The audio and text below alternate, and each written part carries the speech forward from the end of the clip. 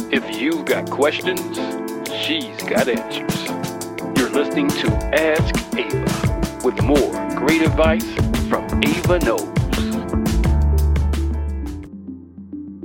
Hello, this is Ava Knows coming to you with another episode of Ask Ava. Today's letter is from Annika and reads, Hey Ava, what's good? A close relative of mine is living a separate life on social media. Worse, she expects me to lie for her.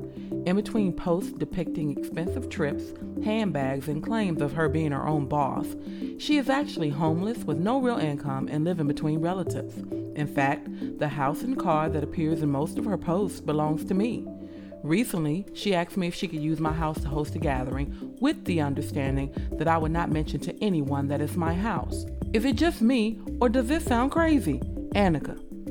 Hi, Annika.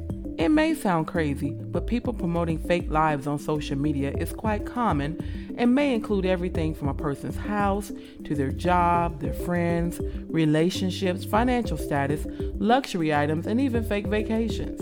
Most disturbing are the lengths that a person will go to in order to perpetuate the lies. Your relative asking to use your home under the conditions that you pretend that it's not yours is no exception. Try talking to your relative about how she is presenting herself on social media, while at the same time letting her know that your home and resources will no longer be used to promote her lifestyle. Unless you're planning to take on a recurring role in her drama, you should avoid getting roped into the shenanigans altogether. I'm Ava Knows, and that's my time.